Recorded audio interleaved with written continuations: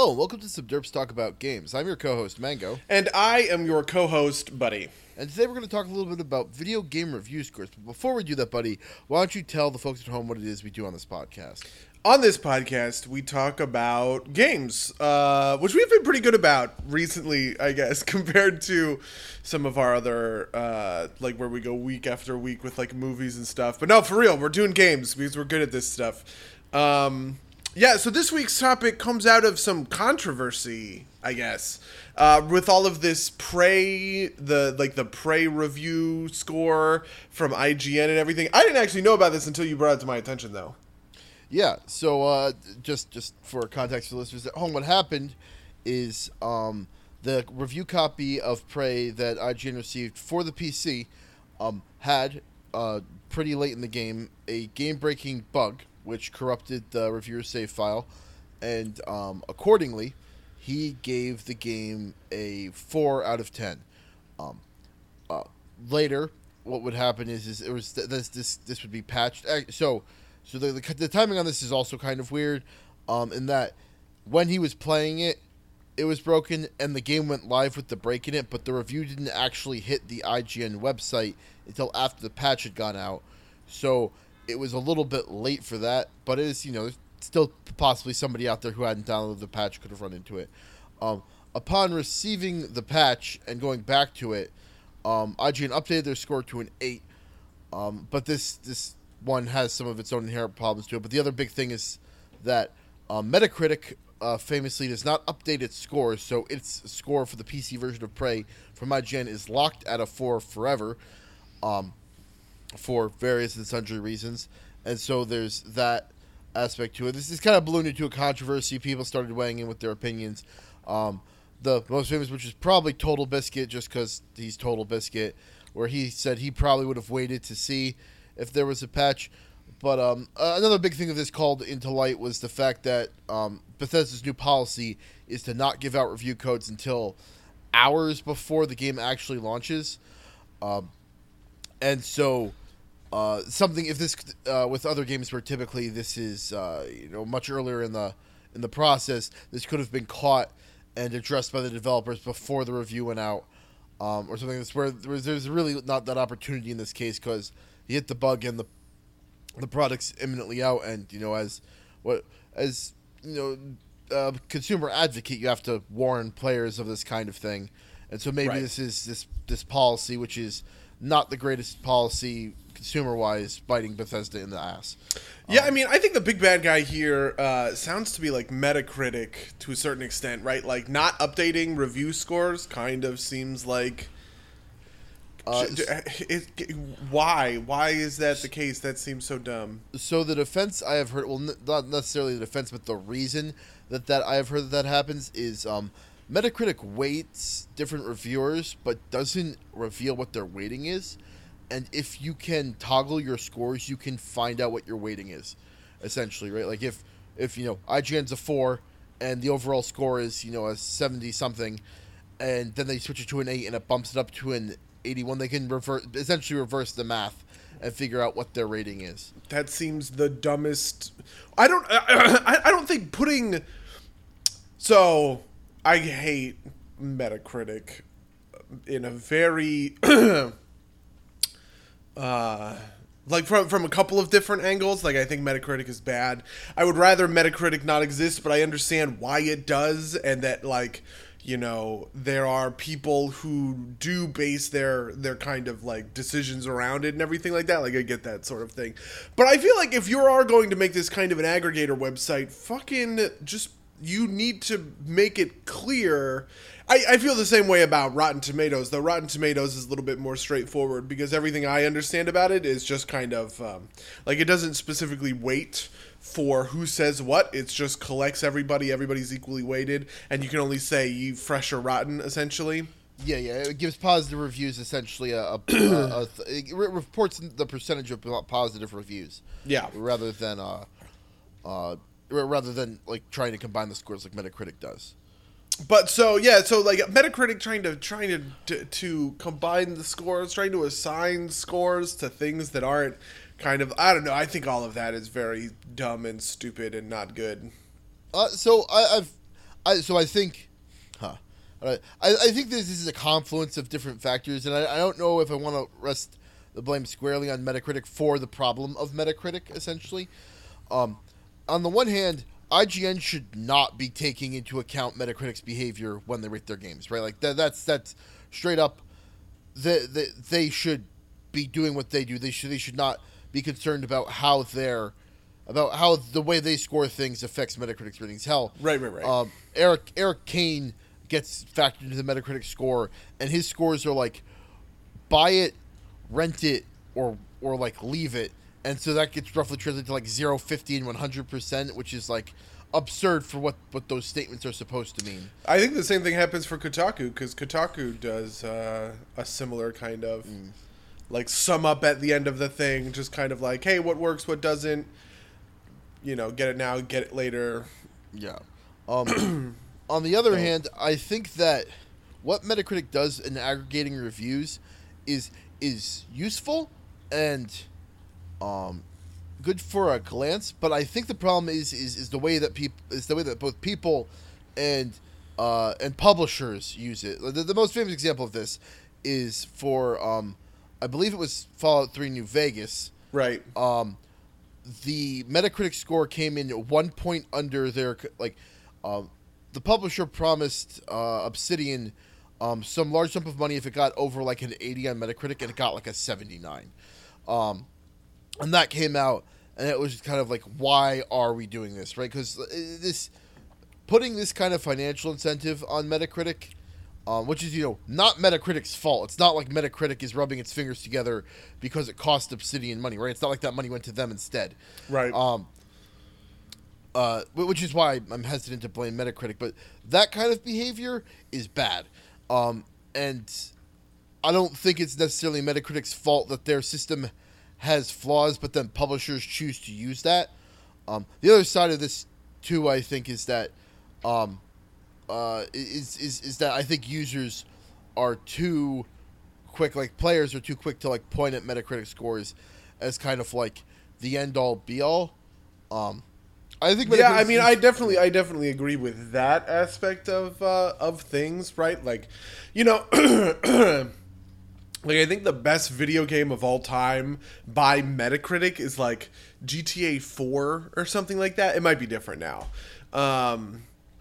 And so like I've definitely seen people talk about games and things like in terms of like Metacritic and such a weird, I don't know, man. It's such a weird it's such a weird thing. I actually don't even necessarily mind the spirit of the kind of Fallout New Vegas thing, in the sense of like, I want, I'm farming out development of this title to you, right?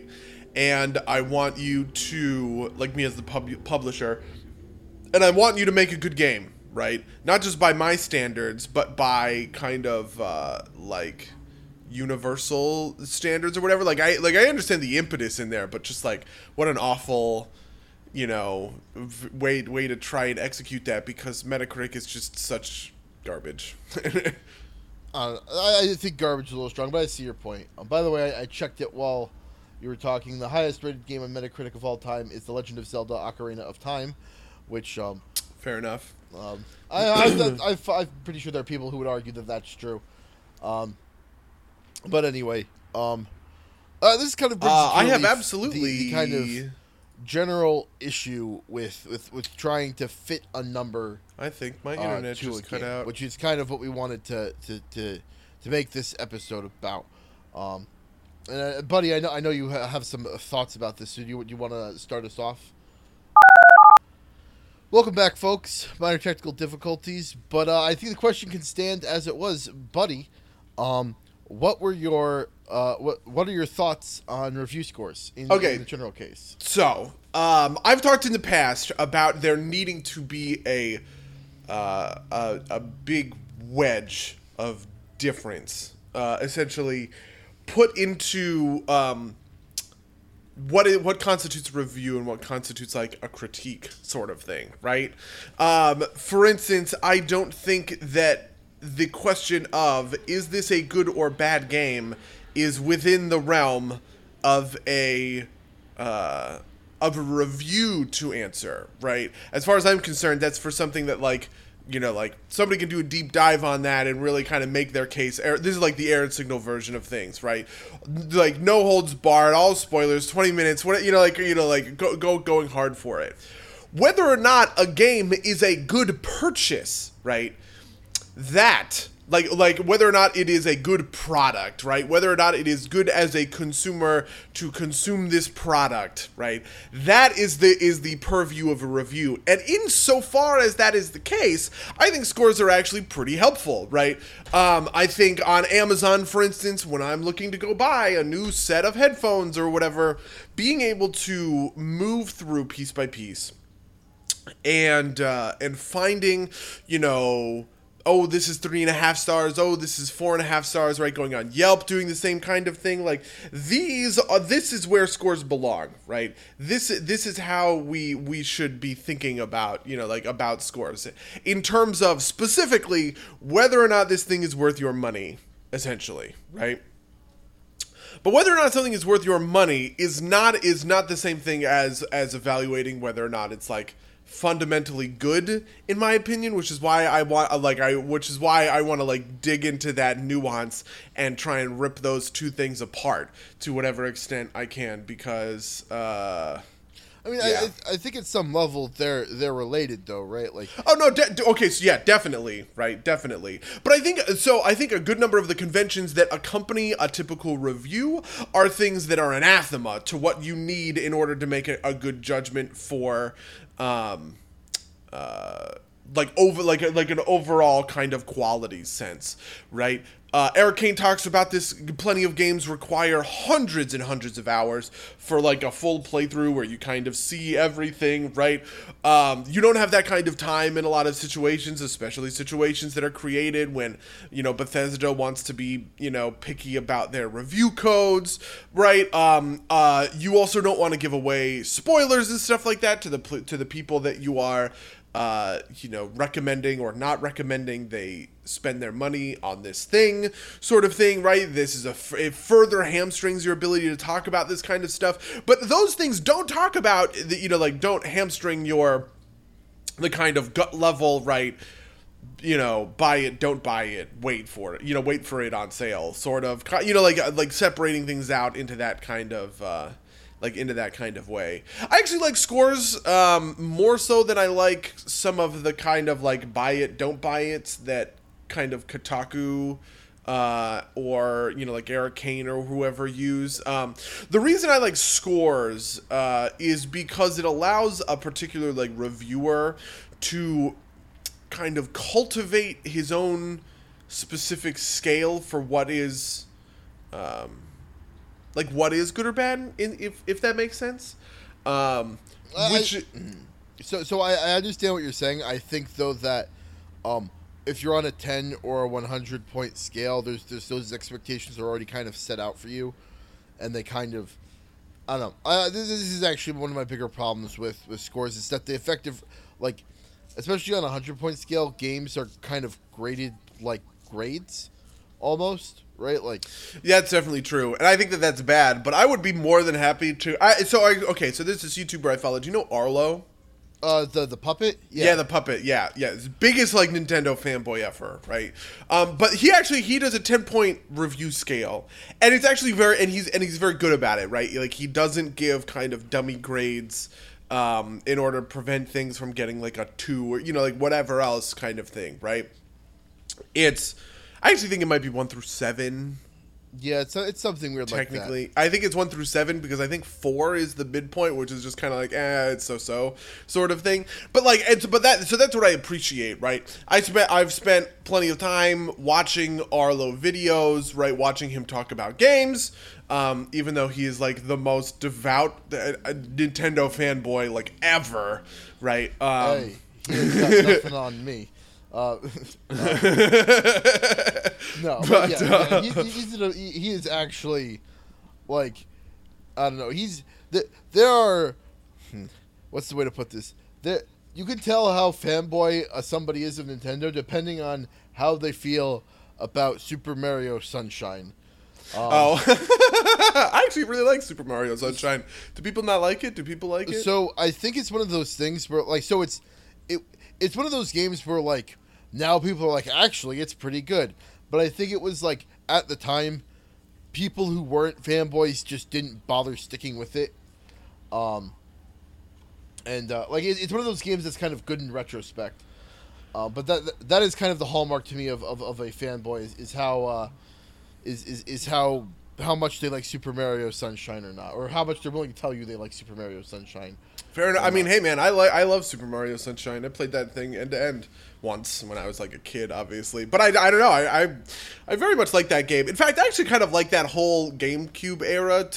There's a part of me, there's a big part of me that thinks that the GameCube as a system was better than the N64, just because like the games that I played on GameCube, man, like Pikmin, dude, Metroid fucking Prime, right? Super Mario Sunshine is so much better than Mario 64. It's like, you know, not that I want to shit on Mario 64 like Ocarina of Time or whatever, right? But like, you know, because those things were the first of their kind, this is such a tangent, but because those things were first of their kind, this is a little bit of how I feel about the original Star Wars, right? Because it was so groundbreaking, is very rough around the edges, and then like subsequent versions of like that archetype got to kind of smooth things out and figure shit out, and that's where I feel like a lot of those GameCube games like come down, is they've like figured their shit out.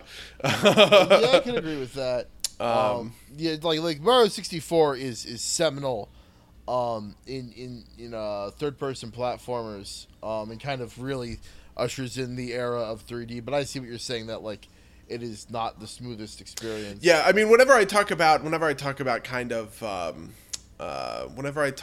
like impact, right? This is what I'm measuring, right? Like this thing has a gigantic fucking crater kind of attached to it. Anyway, we're off topic. So my point is, Arlo, who is this like massive Nintendo fanboy, I keep track of him because I want to know what the Nintendo fanboys think. I also think he's not that massive. He's doing a little bit for clicks, by the way. Just like, not to throw some shade, but like he made 1 million fucking videos about like Switch hype. Anyway, I think him, I might believe that he's actually that hype. But I see what you're saying. Yeah. Every time it was like, how the Switch is going to redefine console gaming. How it's going to redefine handheld gaming. I was just like, come on, dude. Anyway, he, you know, so I've spent some time with him. I've seen some of his reviews, right, sort of thing. And he has his scale, and I understand his scale on a personal, you know, like on a personal one-to-one kind of level, right? The same thing happens to me a lot with movie reviewers, because certain people will do stars, they'll do grades, you know, C+, A-, you know, like whatever. They will do, you know, thumbs up, thumbs down, Siegel and Schuster version, right? You know, or Siegel and Schuster, fucking, what am I talking about? Siskel and Ebert. Hall and Oates, yeah, we know. Yeah, Hall and Oates. Yeah, and so I find that sort of thing very valuable, right? On my Netflix, for instance, I am I guess they removed this, but I was very diligent and kind of self-policing about what I rated as what, you know, what was 5 stars, what was 4 stars, what was 3 stars, 2 stars, 1 star kind of thing, right? And those fit into very discrete categories in my head, and I could have written and published reviews for every single thing that I would have said, and somebody could have been reading my stuff and gotten the same experience. You know what I mean? Like that. This is on a personal level. I feel like scores are very useful because I really like interfacing with a critic in a reviewer, really, in a certain context, right? Like in a personal one-on-one context, more so than I like the idea of aggregating all of the critics that I like and taking whatever their aggregate is as, you know, as the proper score, if that makes sense. I guess fundamentally, when it comes down to it, I feel like review scores are very useful when they are localized, but not very useful when they are aggregated. Because when you aggregate, you are comparing incomparables essentially. Yeah, and that's the fundamental problem. Like, honestly, I think if Metacritic only like took 10 and 100 point scales and combined them, I actually think it would probably do a much better job than it does right now. Like, I get the desire to include a bunch of different things, not to beat the Metacritic point too hard, but like, I think 10 and 100 point scales kind of have the same grading system. But like, once you start throwing in like 5-star systems, right? 3 stars is like a 60% equivalently, but it means something much different than a 60% would mean on a 100 point scale in the general case. But I think I agree with you in kind of the general sense. I also like numeric scores just as kind of like a brief temperature gauge. In fact, when I'm looking to figure out how I feel about it, or not how I feel about a game, but looking at reviews of the game, I do one of two things. I either go and like read whatever my trusted sources, usually that's like Eric Kane, maybe look at some gameplay from Total Biscuit, or I'll go to Metacritic and I'll look at the score and then start reading the reviews down the line, because I also think that I think actually one of the biggest problems with kind of these aggregators is for your mainstream titles, right? Like, I think Metacritic probably does a pretty good job of getting the culture or the critical consensus around, say, your GTAs and your Call of Duties. But I think, like, for games like, say, like we were talking a little bit before the cast, Hearts of Iron, or any really niche game, like your say like freaking like Stardew Valley, or things like or Undertale or stuff like that. Like, they're not gonna hit the mark, because especially for the more niche ones, right? Like, Undertale is pretty accessible, but like something like Hearts of Iron is going to be very good for people who like that level of stimulation. But for like an average person, I would not go out and tell your average Call of Duty player to go buy Hearts of Iron, because they're not going to enjoy that game, right? Like, there's a specific type of person who I would tell to go buy that game. And then, be like, this would be like an 80 for you. And I think that translates poorly into the typical skills. And this is actually, I think, where a lot of the confusion comes from, because like traditionally those types of games live in like the 70% range, and like it's like, oh, if you're a fan of the genre, pick that up. And sometimes that means it's a mediocre game in the genre, and sometimes it means it's like a hyper specialized game in the genre. And I think that holy shit, you're actually super right about that. Because I've heard that phrase a lot, but it does mean both of those two things kind of simultaneously. Yeah. You know what I mean? Like, because wow, man, that is super true. And that is so, like, not actually descriptive. Yeah. And then, so for those kind of things, you need to go to, like, people who enjoy the genre. Or, you need to essentially do your homework. And this is nothing new, right? Like,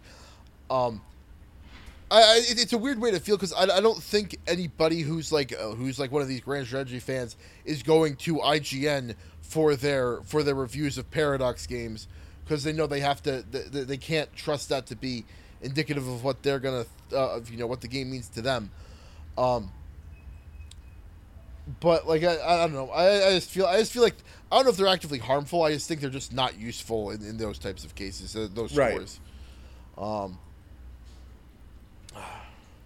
Yeah, I mean, my really big thing when it comes to review scores, when it comes to reviews, is breaking apart the difference between like a review and like this, like what I think of as more like thorough critique. I think it's easier with movies, and because games could take so many of their kind of cues almost from like movies, that this is a little bit of why the problem has cropped up, because I actually think it's much more I don't think it is this in the same way possible, right? You're still hampered by stuff like spoilers and everything like that, but it is much easier in order to relay to somebody that this is a good film, go watch it, this is a bad film, don't go watch it, because you've seen the whole thing, 2 hours, you know what I mean? Games are so varied in terms of these widely, incredibly, you know, diverse scales, right? For time and for scope and for pricing and, you know, all of these kinds of things, that boiling it down and trying to make those two things line up. I mean, it's already hard enough for movies, right? But like, you know, now you're trying to do this with games, and it's like, well, how do I rate a game like League of Legends? Right, you know, like it really demands a lot of really tough problems, and I don't think reviewers do very good work for themselves, because in a lot of situations they do try and equalize the footing that everything walks in their door on, if that makes sense, right? But I think it might actually be, you know, I think it's actually beneficial from the perspective of a reviewer to be pretty asymmetric about how you are, you know, like how you are walking into stuff and how you are looking and how you're looking at stuff. Because otherwise it just feels like sometimes sometimes I can sit there and I'll read a full review of well, you get a pretty good difference, I think, between like indie games and like mainstream games. But, you know, like the point I'm making is that when someone tries to review Hearts of Iron on the same scale that they review Call of Duty, that's when they fucked up. You know what I mean?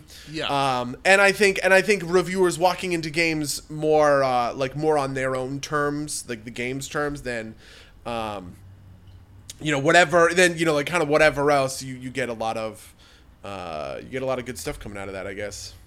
Yeah, I think kind of also to piggyback on your thing about kind of this separation. I do think it's important. I think it's less necessary with movies, because no one goes to a movie like no one watches a movie on like the back of an airplane headrest and then complains that it was too small or whatever. But like things like performance on varying systems is a potential issue for games, and that's like a legitimate piece. No, I mean that's actually so. Funnily enough, that is a big thing when it comes to home video, right? People will review kind of like home video releases of this, that, or the other thing, and be like, oh well, you know, like for instance, the home video release of Batman vs Superman, the Ultimate Edition, includes all this extra, like 30 minutes of extra stuff. It slots it in there, you know, like you know, wonderfully. There's the whole commentary, there's all this behind the scenes shit, right? The extended edition of like the Green Lantern movie and literally just takes like one under CGI, like one scene that they just didn't finish the CGI for, plugs it into the movie for like a minute and a half, and they call that the fucking extended edition. And I really appreciate that there were critics out there who you took the time to kind of go, yes, this was a blatant piece of shit money grab, you know, like don't even bother. Right? I wasn't even aware there were home release reviews. It's more common than you think. The DVD market, it's less common nowadays. The DVD market is one of the reasons that like Hollywood budgets and scale and everything has ballooned up to such ridiculous proportions. Because once you started appealing to, you know, like, just to follow this tangent down like the rabbit's hole a little bit, once movies kind of with the Lord of the Rings, right, and also a little bit like the return of Star Wars, and then the 1, 2, 3 of, you know, X-Men and Spider-Man kind of like solidly took a right turn into geekdom, right? A principal way that these movies were making money wasn't just at the box office. Like, yeah, sure, you know, Spider-Man 1, 2, and 3 made $1 bazillion at the box office, but you can actually make a meager amount of money at the box office, but still sell people the $40 collector's edition with, you know, like bonus features and content or whatever to these DVDs, and that was a gigantic market for a really long time. Basically, even if your movie like hard flopped, you could still make money off of the DVDs, and kind of like break off and come out the other side even, right? And by the way, almost all of this is because the Lord of the Rings extended edition DVDs were so good, right? They were so thorough and so comprehensive. It was like they included a 9-hour documentary on the making of the Lord of the Rings in every single one of those movies, essentially. And people paid money for that shit, you know? So yeah, man, yeah, DVD releases reviews were a thing. That was a real thing. Not so much anymore. Amazon also kind of got rid of a lot of that stuff just because like user reviews really kind of outsource the problem for free. Yeah. So that's fair. But yeah, just to kind of bring it back, like, I think this is actually, not to like throw us into the culture wars of gamedom, but I think this is kind of where you see like this friction in the industry between like where critiques are being and reviews are kind of, because they occupy the same space. There's obviously friction there based around those kinds of issues, and I think that like putting that like clearly dividing out that separation is kind of a good way to break those problems apart, if that makes sense. Right. No, I'm with you. Yeah, I'm with you 100%. Especially because I do I think the other thing about the reason I made this DVD comparison is because DVDs are also kind of like quote unquote consumer products, right? That you need to that you bring home with you, essentially. And so that really did get me, so that's really something that I did get thinking about, I guess. When it came to games where, I don't go to an arcade, I guess, which would be like a game theater or whatever, and then play a game and then review the arcade for you. You know what I mean? It's not like a movie critic goes and tells you, oh, the popcorn at this theater was so good, right? Because he lives in like Boston and I live in LA, right? But the only thing that the two of us share is that mutual service of the movie is being played for us, essentially. Right. So, so the Prey thing, I also think adds on like an additional bit of controversy, or not like controversy, but like how much do you rate in game-breaking bugs like what the reviewer suffered from into a review? I really have a tough time kind of answering that question. You know what I mean? Because like, I don't know. I feel like at some level there's also like a, I feel like this used to be much more common where like you'd have like a couple different scores on a game on different aspects of it, and I think in a lot of ways those were misguided. But like I feel like almost in this case, like things like this where like not only is it it's a thing that you should definitely report on, but it's also a thing that could potentially be fixed. Like, I don't know. If I were designing an ideal system from the ground up, I'd say something like either like a separate score being like, this is its like performance score and this is its like content score, or something like like a big red warning sign that says, "Warning: this game has breaking bugs that may or may not be addressed by future patches. Buyer beware, buyer beware. The score below is only about content, irrespective of that." But even that doesn't work, right? Because like, I don't know, like the most famous example I can think of is the re-release of that mech game. What was the name? Steel Battalion for Kinect, which was for all intents and purposes completely non-functional. It's just like the Kinect wasn't good enough to handle it. At the time, to replace what was like a $120 controller when the game initially came out. And like I think at that point that game deserves like a score of like 0 because it's essentially non-functional. And you can't even as a reviewer like review that.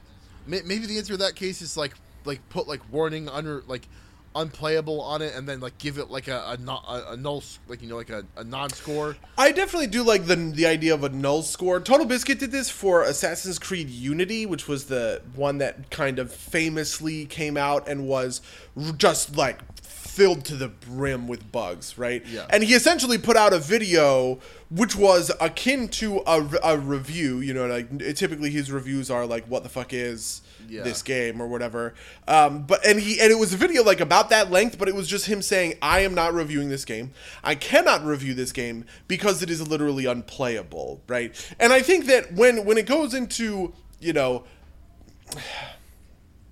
like playing a good game versus playing a bad game, that's a 0 to 10 scale in my head, right? But being unable to play the game at all, then it doesn't even belong on the scale. You know what I mean? Like, that's just a more fundamental problem than that.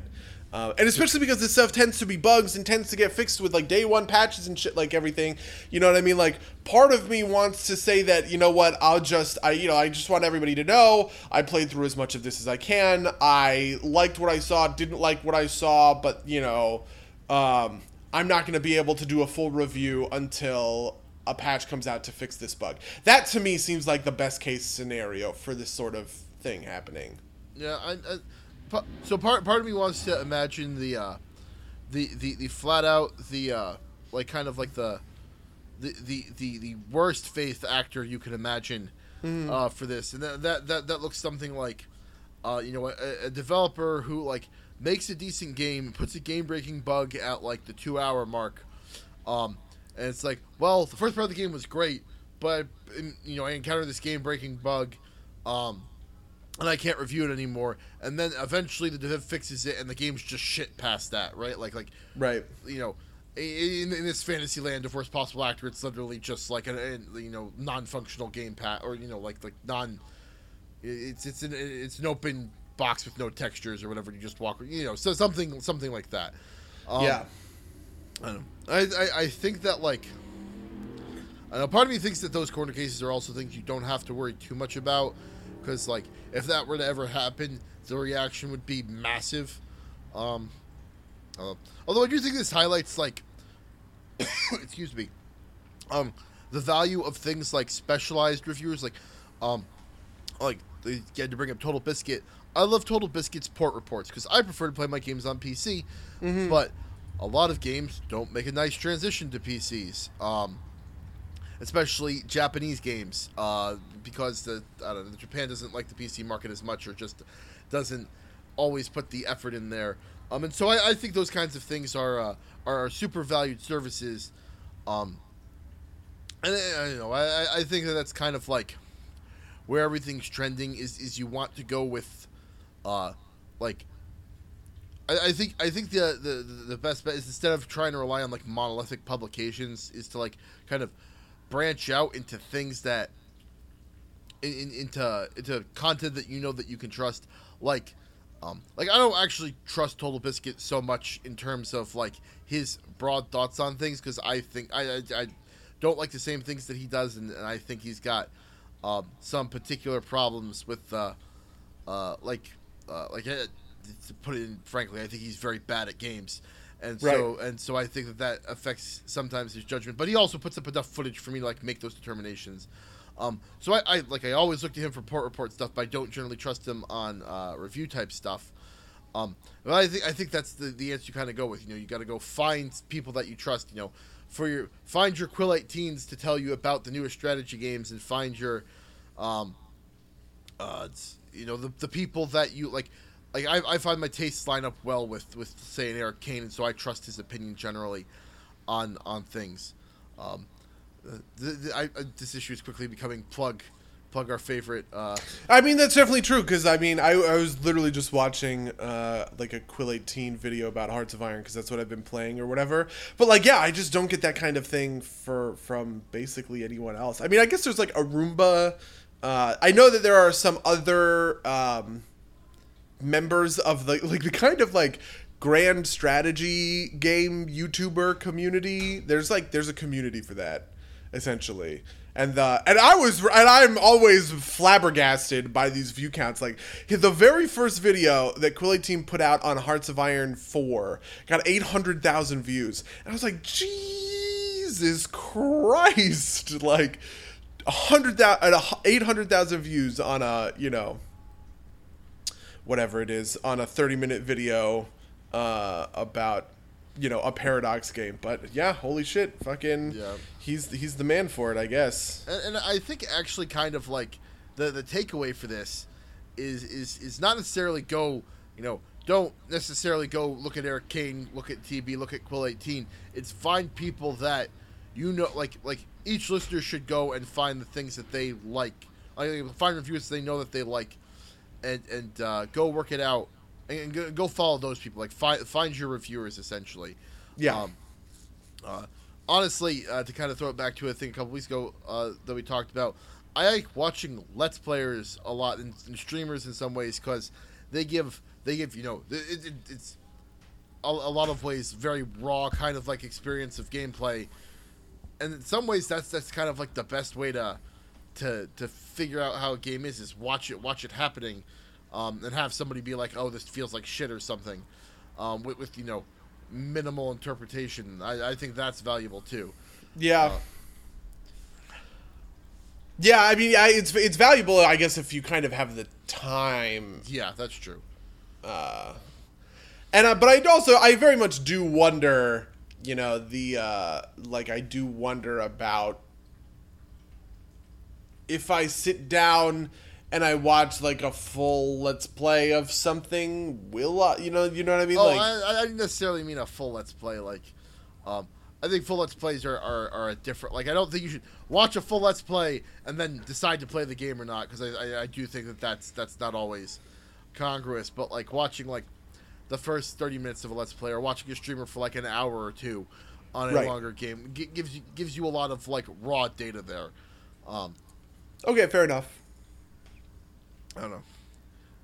I think the biggest thing is simply you have to do your research, right? Like you can't just lazily like flop over to Metacritic and be like, oh, that's 87. Whoa, that means it's 87 goods, and then roll back away, if that makes sense. You have to be an informed consumer. Yeah, I really think that is true and necessary. But I think that it's, you know, kind of too, it's just too easy not to, I guess. I don't know. It's just, it's very easy to be, lazy, I feel like. I think that's definitely true. It's very easy to be very, very lazy. I don't know. I don't know what the solution to that is, though. Yeah, me neither. I really have no. Don't be lazy. Don't be lazy. Don't be lazy, you stupid idiots. Yeah.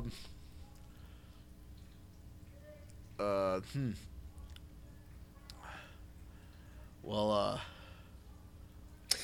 Anyway, I guess that's about all we got on this topic. The good news is we have a lot to talk about for our weeks, because we actually played 2 sessions of D&D before we recorded episodes. That is true. Because we recorded late, and we recorded early last week, and we recorded late this week.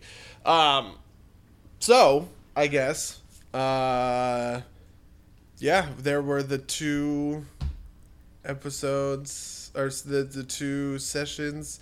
I actually don't have all that much to say, I guess, about them off the top. Like, I typically always want to, like, oh, I've got all this stuff I want to talk about, but this is actually a little bit run of the mill almost, it feels.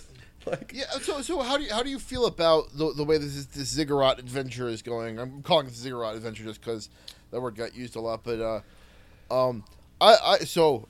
honestly, just to kind of like hot takes from Mango is that, like, I kind of felt like the last adventure was supposed to be kind of Weirin's kind of leg, you know, it's very Weight Watcher intensive. Right. And I feel that Jimmy didn't lean so hard into it, but I feel like Maragog's adventure, which is what this is, Warren's actually leaning into a bit, and I think that's That's good. Yeah, and I very much agree with that. I also think we have hit the kind of timing cadence much better. We're basically right on time for. I mean, like I'm going to be recycling this structure a lot because this structure is something I like a lot, especially with you guys. But I actually would recommend it to a lot of GMs. I think.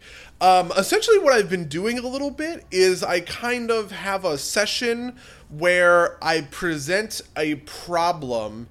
And with context, there's stuff going on, right? There's stuff in there, but like how you approach the problem is like the whole focus of essentially a session, and then it gives me a week to prepare specifically for the plan that gets specifically for the plan, right? Which then gets executed on like the next week.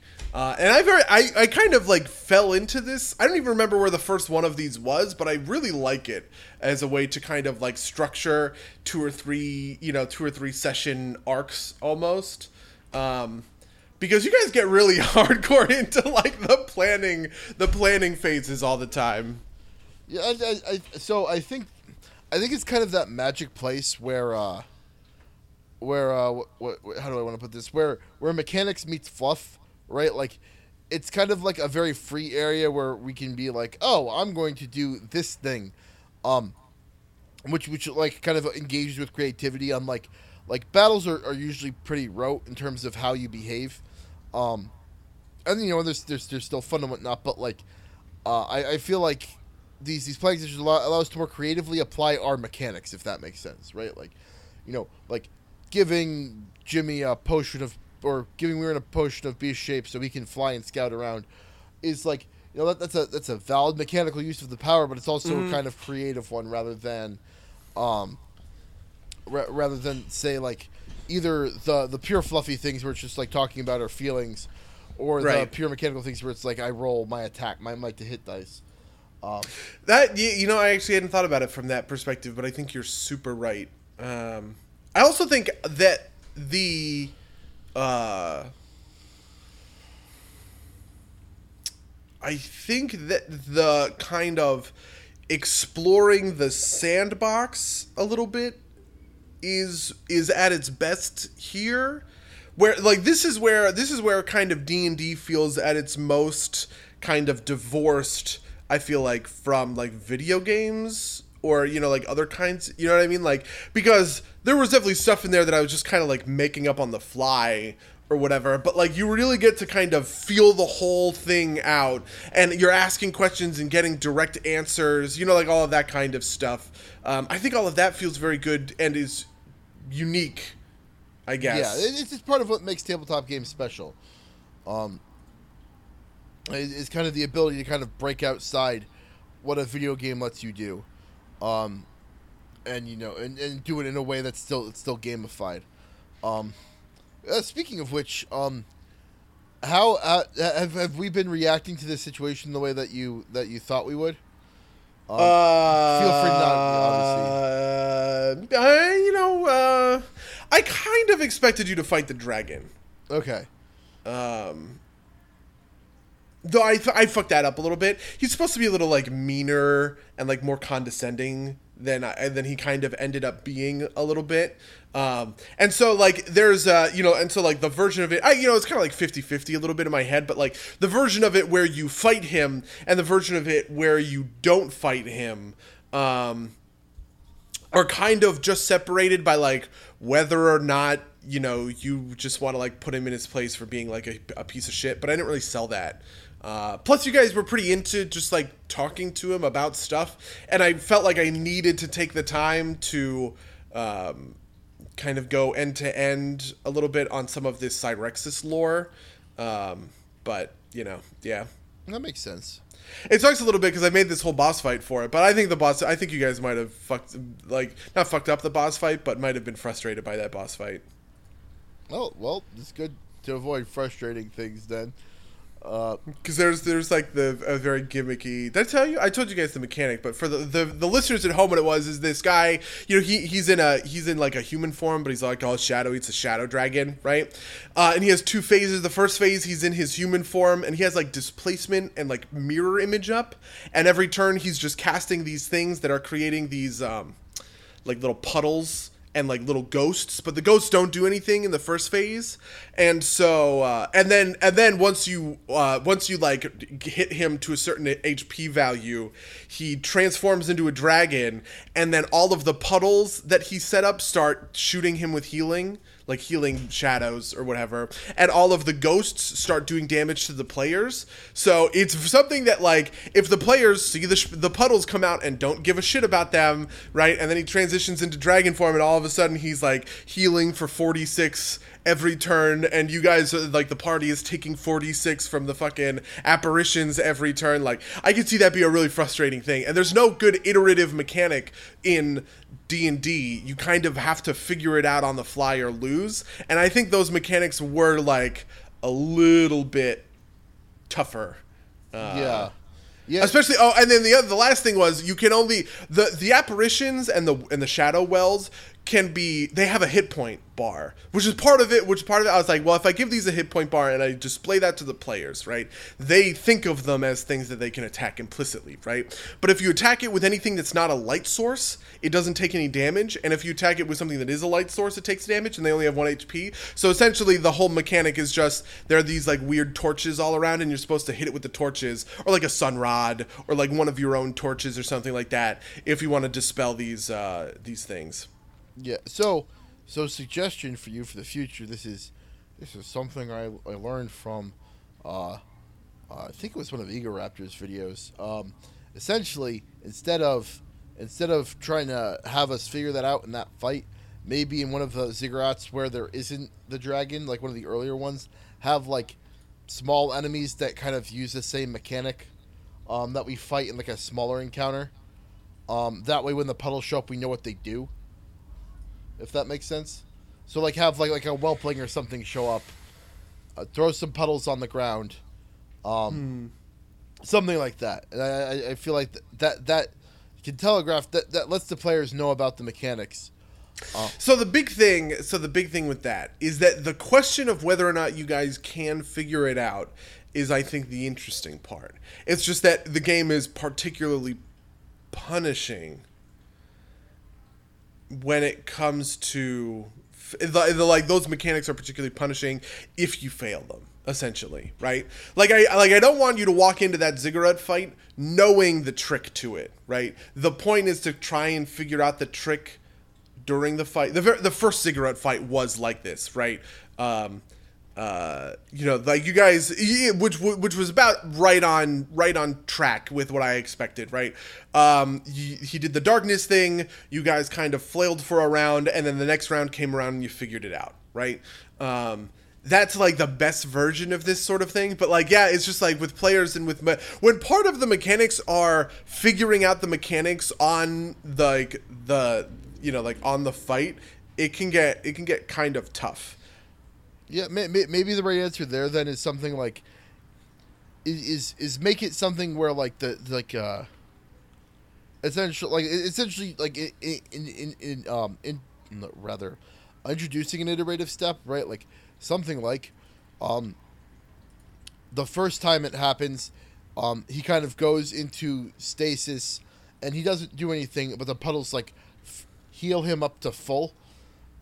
And then you know you have to keep fighting again with whatever resources you've burned, but you haven't been like you've been punished with the resources you've expended, but you haven't been. It's not like you've been punished by like it's not like it's killing you, right? Like it's just that the progress that you've made has been undone, which I think is a little bit easier of a pill to swallow. So that way, when it starts happening again, you know what you have to do to stop it. Like, you know, it's because I could easily see a situation where like by separating, like I can see a situation where like the players don't get it and they just kind of like fuck up the fight. But like if you rotate it into those phases where like, you know, there's a healing phase that you have to deal with while he's while he's healing. It gives the players a little bit of time to experiment, and the consequences are how fast you figure it out is how much HP he recovers, and then you kind of figure out the trick for the next time it's happening, and you make that like a thing.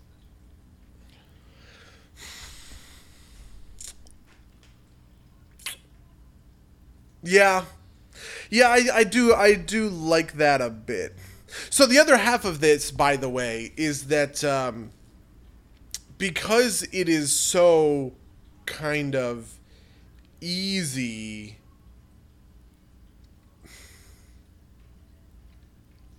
Yeah, I don't know. I don't know how you feel about it. Really, at the end of the day, like I like the mechanic a lot, but there might be a better way to implement it. I don't know. Yeah, maybe it's like it's a neat mechanic, but maybe it's not the right mechanic for a figure it out during the fight mechanic, right? Like maybe that mechanic belongs on a fight where you introduce the mechanic earlier with minions, and you pick a different. Yeah, if you do that, then I think you have to make it. You have to up the stakes a bit by making like more of them or something, because like each round he created one. Oh, I see. An alternated sort of thing, and because they only have 1 HP, but like if you give these things a kind of real HP value, and you know that you have to attack it with you have to attack it with a fucking torch, which does like 1d4 damage, or like whatever else sort of thing. Maybe that works, or you just kind of like flood the map with them. And it's like, well, are you going to try and DPS the boss down before he spawns too many of these for you to handle? Which I think you guys legitimately could have done.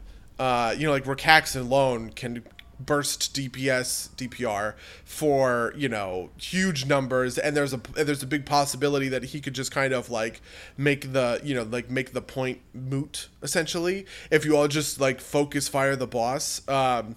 But I bet if you raise the stakes a bit, that mechanic works more if it's more telegraphed. Right. Yeah, I absolutely agree. But yeah, I know I'm enjoying all of this so far. I think the whole party is. I'm really enjoying this kind of like, like plan making around what we're gonna do with his sister, Marigreg's sister. Mm-hmm. Honestly, I expected suggesting that we like trick the Way Watchers into like falsely giving. I expected that to like be met with high resistance, and that just to be like a very Beauregard thing to say, like, well, we could trick them into like getting themselves murdered, and it would benefit us. But everybody was on board with it. Like, okay, like, yeah. I mean, the part, this is why I kind of included the part where they essentially kind of slaughter these villagers or whatever, right? Because I didn't want it to be so, like I wanted that to be more of a real choice, right? I guess between you and the rest of the party, whether or not you guys wanted to like save these Way Watchers are in there, because up until now the Way Watchers are pretty universally good guys, you know what I mean? Like, right, they are people that heroes might theoretically save, but then you watch them kind of cut down these civilians, and yeah, I mean there's super mitigating circumstances, right? Like they're basically being prodded to fight to the death, because their freedom and everything has been completely taken away. But yeah, that was the reason that I included that little bit. Also, obviously, to show you the like the arena or whatever. Yeah. Also, nice trick dehumanizing them by calling them the Hoods for most of it. Like that put a nice. Oh, you know what's funny about that? I didn't even think about that, but that did work out. You know why? It's because there was a version. So the version of this where you guys fight through the arena, right? I wanted to get some templates for. I wanted to get some like monsters or whatever, and for the Way Watchers, I just used this template that's called like the Hood or something, like from one of the code. I think it's from Villain Codex. There's a template. It's like it's like it's like a CR8, Ranger uses a bow or whatever. You know what I mean? I was just like, this is fine. Well done. I also did want to separate them out from the Way Watchers a bit, though. So that's I mean, yep. Yes. Anything else you want to talk about with the D&D sessions? I don't know. Those are the two big things that I wanted to cover. All right. Well, how's your week been otherwise? Okay, well, so I've been playing Hearts of Iron. I bought Hearts of Iron maybe like a day and a half ago, and I think I've racked up 20, let's see how many hours. It's probably like 22 hours of playtime. Wow. Playing through a full game, which is weird for me, which is very strange and not something that I'm used to, actually.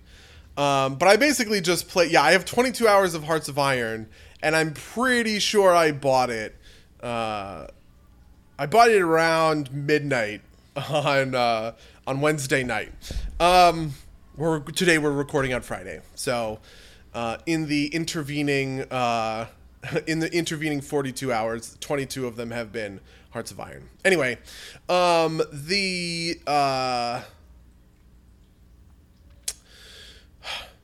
Hearts of Iron 4 is good, but it is very different from other Paradox games, and it is very weird, and I don't think I have a handle on it yet, and it's also a little bit frustrating compared to other Paradox games because of some of the So here's one of the things that makes Europa Universalis great and super fun, is that the time period is huge, right? You go from, 14...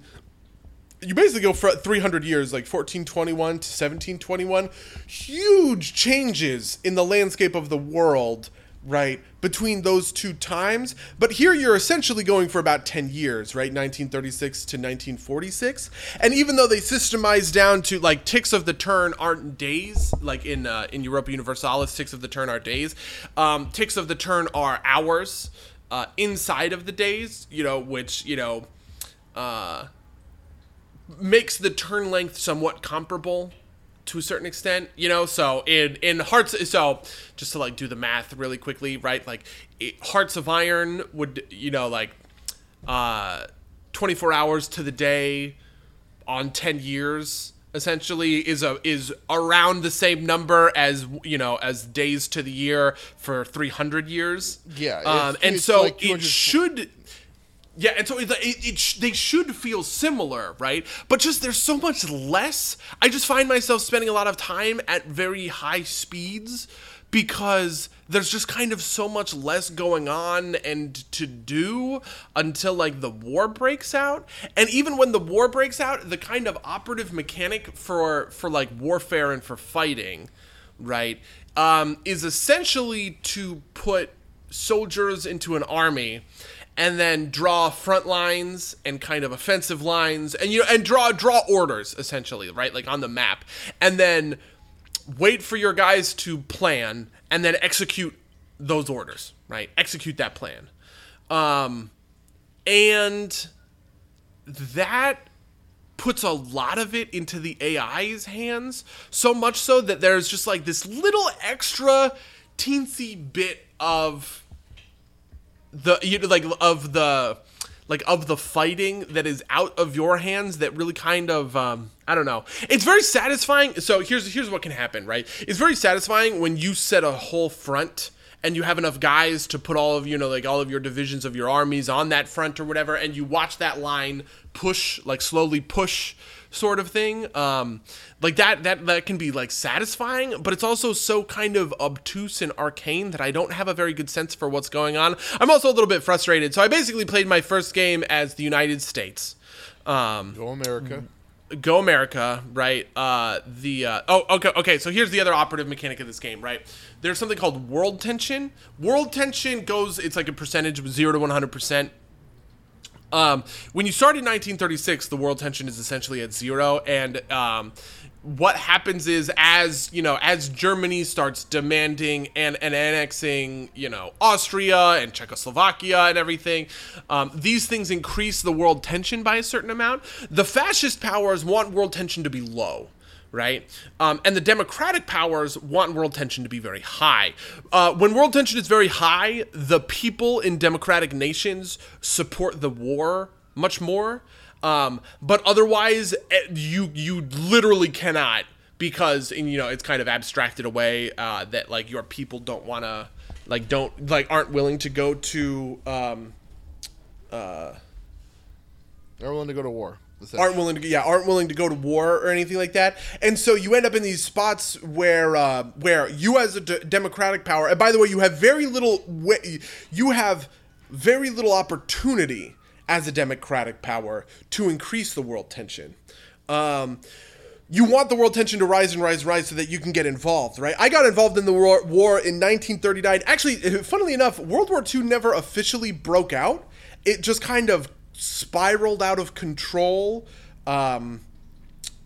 because of how it spiraled out of control. The whole war was just called the German-Polish War. But it never became a full world war because the Soviet Union never joined the Allied faction. The Soviet Union created its own communist faction called the Comintern. And so it was actually kind of three factions: the fascists, the democratic powers, and the Comintern. And the democratic powers and the communists were not fighting, and the fascists and both sides the fascists were fighting both sides, right? Were the typical Axis, right? Japan, Italy, Germany, and so it never actually became World War II because even though everybody was involved in the conflict, well, technically so, but everyone was involved in fighting. It was two separate wars happening simultaneously, right? The Axis versus the Allies and the Axis versus the Comintern, which was actually kind of interesting at the end of the day, right? Germany declared war on Operation Barbarossa much quicker than in history. Not in 1941. He did it in kind of midway in 1940, and essentially just destroyed his whole army.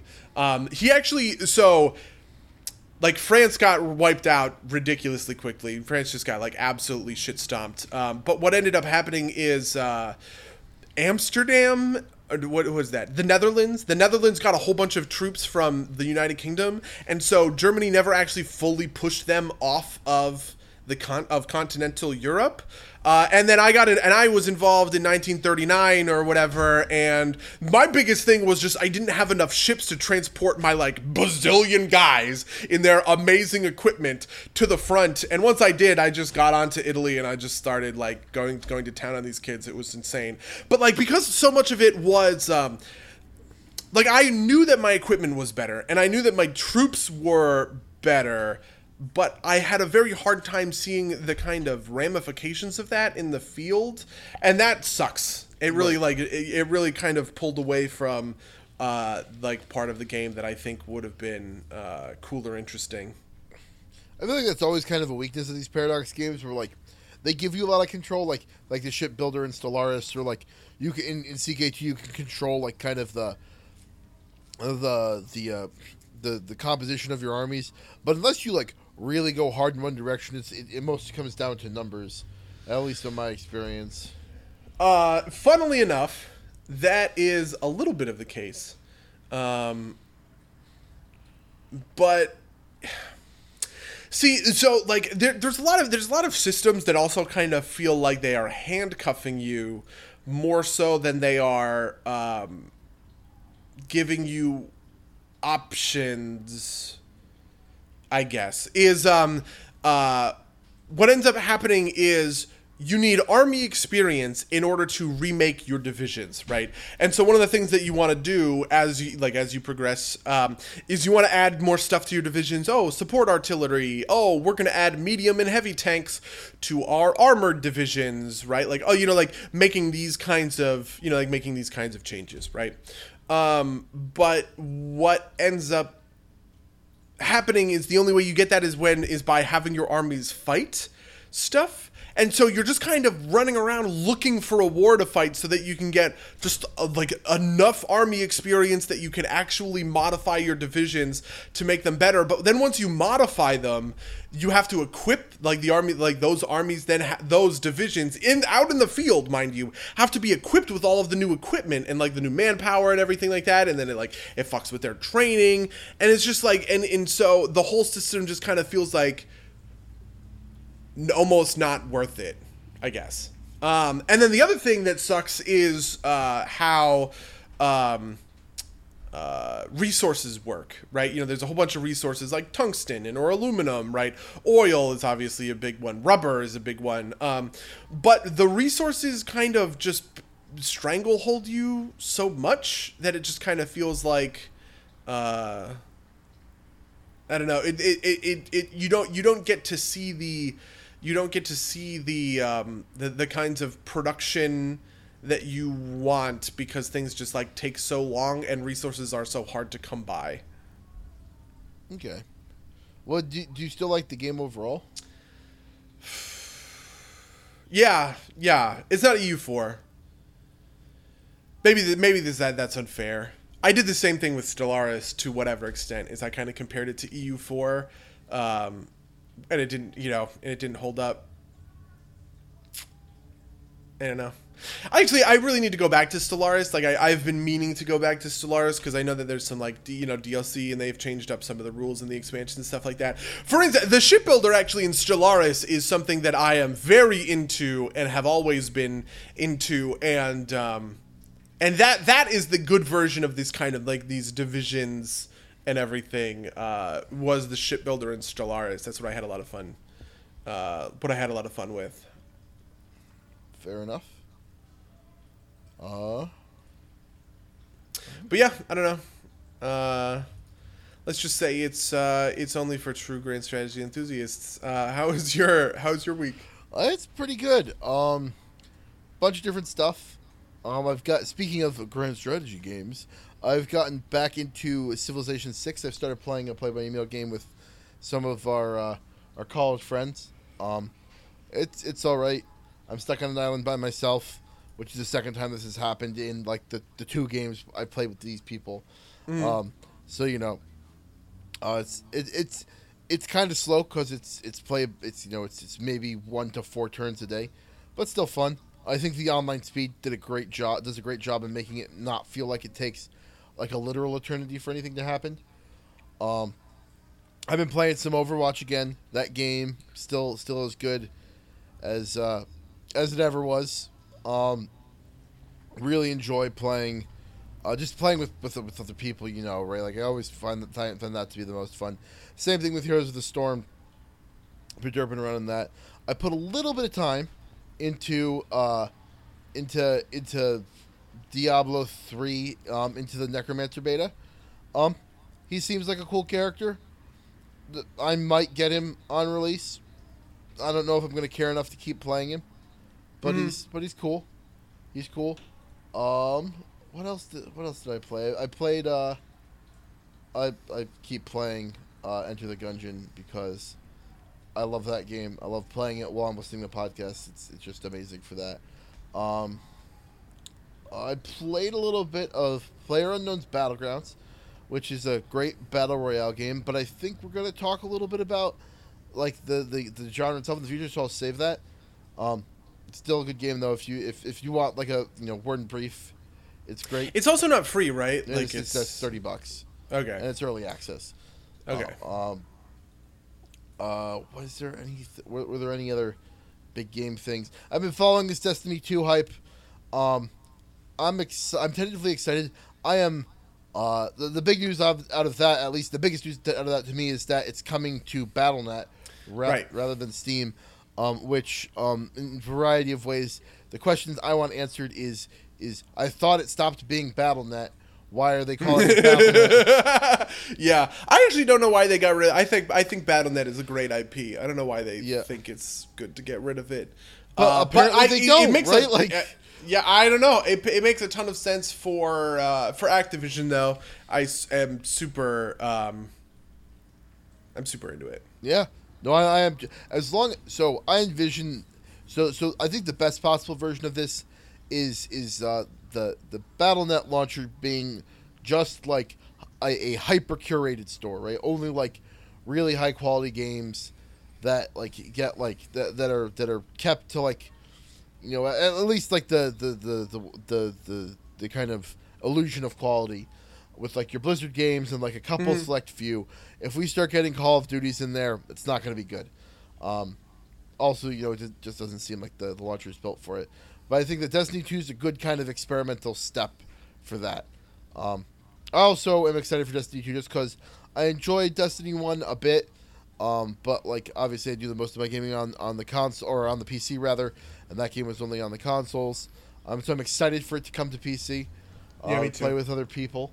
And you know, that's that's taken up my fascination for the past couple days is reading news about that. Looks like Destiny, looks cool. Hopefully they'll make it. Bungie has made very good console shooters. But the games are obviously like tend to be balanced around consoles. I hope that they can translate that kind of stuff well to the PC without sacrificing anything that makes those games kind of great. Right. And so we'll just see with that. The big thing has always come down to for me the breakdown between point and click for like a shooter and like a controller for a shooter. Overwatch seems to have like gotten through that hump pretty okay though, so we'll see. Yeah, I'm a little afraid. I'm a little afraid of Destiny 2 on the PC. Yeah, I think Call of Duty and I think that the Halo games when they've come to the PC just haven't felt as good because they're not like they're meant to be console games. Hopefully Blizzard will send over Jeff Kaplan to teach them a thing or two about how to make a good cross-platform shooter, and we'll get separate patches and everything. Although it is kind of a bummer that they're still doing the exclusivity with PS4 thing. Like I think they're still getting first content on PS4. Although maybe it'll come out on PC too because apparently people don't think that PC counts when it comes to exclusivity half the time. Right. But that could be interesting. The other big things that I've been kind of soaking in is first I want to say that a couple weeks ago we watched a very bad movie based on an anime. Oof. And so last week, I actually forgot to bring this up last week because I watched it before the last episode. I watched the new critically acclaimed anime movie, Your Name. Oh yes. Yes. That movie is phenomenal. It is one of the. It is a great movie on its own. It is one of the prettiest animated movies I've seen. I'm talking like Studio Ghibli levels of like animation quality. And it hit me in a lot of ways that I didn't expect it to, like, and it's got some. It's just the story's pretty great. It touches on a lot of things I didn't expect it to. Basic kind of like teaser for those interested. There's two main characters, a girl in the countryside and a boy in Tokyo, and they find that every once in a while their minds swap bodies, and they think they kind of like feel like they're dreaming when it happens, but they start leaving each other notes and it goes back and forth for a little while and the plot develops from there. It's very well done. The only other big thing is that if you're going to watch it, go watch I have been told to watch the sub. I watched the sub rather than the dub. I hear the dub is not good, and not in the kind of like all dubs are bad, subs are superior weeb way. Like just in this specific instance, the dub is not of particularly good quality, and you lose a lot of nuance. So that you should go see the sub. The other thing I want to shout out is I backed Liana Kersner's Lady Bits Kickstarter. If you are unaware, Liana Kersner is kind of a self-proclaimed video games feminist, I guess, is the right way to put it. But her approach, like the way she kind of expresses it, is like unlike other personalities in that role, she's actually an ardent gamer, and has deep interest in kind of exploring these topics. And I watch her channel a lot. I don't always agree with her, but I think she's very insightful. And so I'd encourage you buddy, and our listeners to go check that out. Throw in a couple bucks if you think that she's interesting. Who is this? Liana Kersner? Yeah, she was a host of like a Canadian television show, I think, at one point, and she's a cosplayer. Liana K is how she goes. If you Google Lady Bits, I'm sure it'll show up. She's she's past her goal already. So if you feel like just sitting and waiting, that's fine too. But she's I guess Lady Bits doesn't bring it up. Lady Bits Kickstarter maybe. Ooh, God excuse bless me. you. Ooh, Yeah. excuse me. If you Google Lady Bits Kickstarter, it's the first link. It's I don't know. I think she's smart. I think that the project's worth looking at. I think her series. I saw that Anita Sarkeesian ended.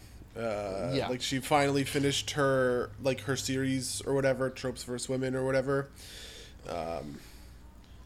Yep. This is, she has been Liana Kersner has been trying to avoid essentially being like, this is like the good version of that series, but that's kind of what it like. It's like, Man, I really don't like this one line. Think a series about video games is best when it's written, produced, and hosted by someone who is actually a gamer. I think that's kind of the selling point. Like I'm not gonna get into. It's just kind of like a weirdly shitty way to phrase it. It feels like That's fair. I think it's not necessarily a directed attack at Anita Sarkeesian directly, but it really seems to be that way. I don't know. Like, what else am I supposed to take it as? So the kind of her general themes on her channel is that she thinks that gamers essentially like get a bad rap from the outside regardless, right? Like it's I think her kind of big claim to fame, at least kind of in the last couple of years, has been she kind of has spoken out against kind of the prevailing narrative that like gamers are like creepy man children, because she as she would put it, she's a gamer and she's not a creepy man child, but I think she's talking about kind of like the whole of like this kind of that kind of movement. To kind of dismiss gaming, in that way, in larger part, not necessarily just Anita Sarkeesian, although I definitely think that she's supposed to be part of that, and she's always the kind of view that gets brought up, in comparison. Like I said, I also don't think she's perfect. I don't agree with her all the time. Fair enough. Yeah, it's just that one. There's that one line in her Kickstarter. It just seems. Yeah, and I think she also knows what she's doing. She's also she's a very sex positive feminist, which is I think where she rubs wrong with a lot of your typical, given that a lot of feminist games criticism kind of is based around these kind of male gazy type arguments that regardless of their full scope, have as part of them kind of this kind of shaming of sexuality. She kind of embraces sexuality, so I think that's another big differentiating point. But I think the series should be interesting. I think she's interesting. So even if you don't feel like backing, I recommend that you keep your eye on it for when the episodes come out. I am always very interested in people who are. This is the kind of like critique thing that I'm perfect. Super into and super down for. So yes, yeah. Man, there's something else I was going to talk about that I remembered and then forgot. Oh, how do you feel about the new HOTS like loot box system? You and I have played it for a couple of weeks now. I'm assuming that you've gotten a good number of like boxes and everything, yep. And you've felt around the system. Are you in favor? Are you not in favor? What's the read? I like the fact that like things that were previously only accessible through real money transactions are accessible through in-game currency. But at the other kind of end of this, like, I think it's got all the shitty things that like gacha systems always have. But that's kind of no surprise. Like they just included a bunch of crap. You mean? Yeah, like there's a ton of stuff. Like I have never used a spray in game. It's also kind of like the drip of the currency that you use to purchase things is slow, as it always kind of is. And those are all like negative things, but I think overall it's better than what was there. I'd rather have that than a system where you can only get stuff by paying for it. Right. I'd be happier if there were a way to just like if you could just straight up buy, like, in addition to the loot boxes, if you could straight up buy exactly what you wanted instead of having to kind of piece together. That's always kind of like the dark side of these systems, is like you can buy 100 boxes in Heroes of the Storm or Overwatch and not get the thing that you want and not necessarily get enough credits to buy it because it's just filled out with all this other BS. I do like the fact that you can reroll chests, though. I love that feature. I do enjoy that feature too, but I actually do think that you can just buy stuff, right? I mean, so part of what I don't like about it is they have bloated up with all of these different currencies or whatever. Like there's gems and gold and shards, right, or whatever. But I think you can just buy gems and use that to buy heroes and skins, right? I think you can use them to buy heroes. I don't think you can use them to directly buy skins. Oh shit! I didn't know that. I just assumed. I looked at that, and you can only use shards to buy skins, and so it's like coins in Overwatch, right? Like you have to buy enough boxes to generate enough currency to directly buy the things you want. I do think I think most of that is it's less bad because that's only cosmetic stuff. Like you can direct buy heroes still with gems. So I think that's the important part that you don't have to worry about. You don't have to worry about essentially being locked out of a particular hero if you really need to go buy one or whatever. Right. Yeah, I mean, I'm also a big fan of them just kind of like giving you 1 billion heroes right off the bat. Yeah, that was a very nice touch. I don't. Is that because we had played HOTS before, or I don't know actually. I would have I wonder if it's just, does everybody get this big bundle of heroes now? I'm not sure. Although I would have preferred to have seen it kind of like right now they're by role. I would have preferred to have seen it maybe by game, or by maybe like general difficulty or something. That way you could always fill a certain role, or at least you could always fill like a diversity of roles instead of. Well, there's one flex box that just kind of has everything, but I didn't get that one. Yeah. I don't know. I feel like packs based on game is also like a better way to draw new players, right? Like, you love World of Warcraft? Buy the World of Warcraft pack and play as Ragnaros and yeah, definitely. I actually almost kind of wish, to be honest, that there was a little bit more of the I actually really like these Nexus things, and I want there to be more cross pollination between the different games in this way. Heroes of the Storm is easier to do it because it's free. Yeah, which is the thing that sucks. Like I would love to run 15 dungeons with my friends in WoW, right, and get Heroes of the Storm skins or whatever it is, kind of things, right? Play 15 games in Overwatch. I mean, I guess that one does kind of exist in this Nexus one, right? Like, play, this many co-op missions in StarCraft 2, something like that. I think that I love that kind of, I mean, you're literally using, and no pun intended here, you're using Heroes of the Storm as this kind of nexus between the different games, in the IP, and linking them all kind of together in that way. And I think that's actually really strong, a really strong place for Heroes of the Storm and for Blizzard as like a publisher to try and position itself and its properties. You know what I mean? To spread it between Overwatch, Diablo, StarCraft, and Warcraft. Yeah.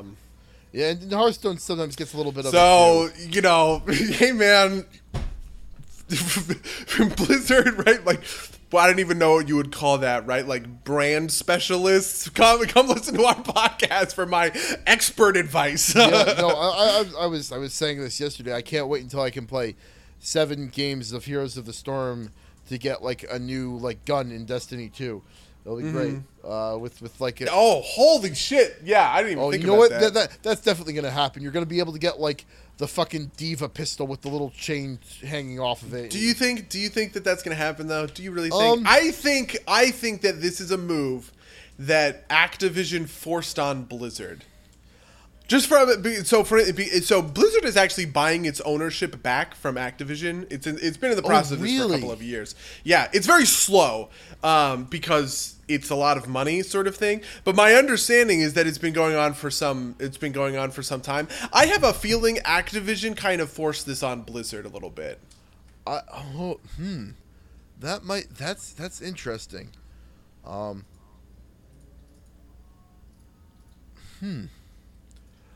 That would make sense because that kind of like ties them together. Like if Blizzard keeps one of distributing Bungie games, which I could see that being a thing, right? Like Bungie's also kind of this classic kind of standalone developer that has very strong IPs. I think that would fit in well with kind of like the Blizzard model, but they're contractually under Activision for like 10 years. So, wow. I did not think about that at all. Yeah, that could... I'm doing a quick... I just want to fact check myself because I know this is old. So this happened in 2013. And apparently it actually already completed. Wait, what? But Activision Blizzard's still a thing. Oh, wait, no. Oh, I'm getting a little...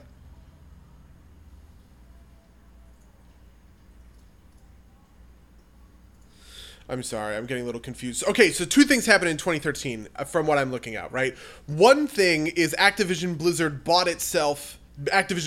the unit, bought itself from Vivendi. Oh, okay. That makes sense.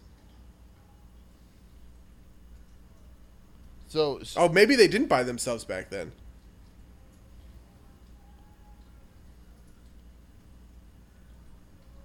Well, I think that's a good place to leave it then. Yeah, this is such a weird because okay, yeah, all right. That is my my misunderstanding.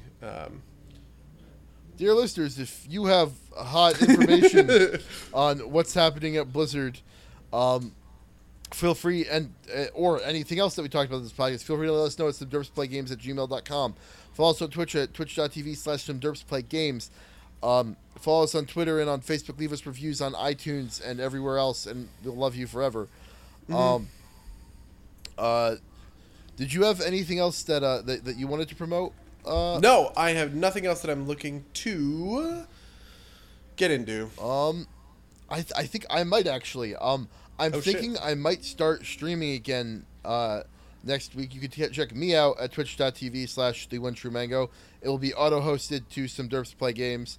For what? I don't know. Whatever I feel like playing. Oh, okay, fair enough. It's just a thing I kind of want to try again. So I think that's it.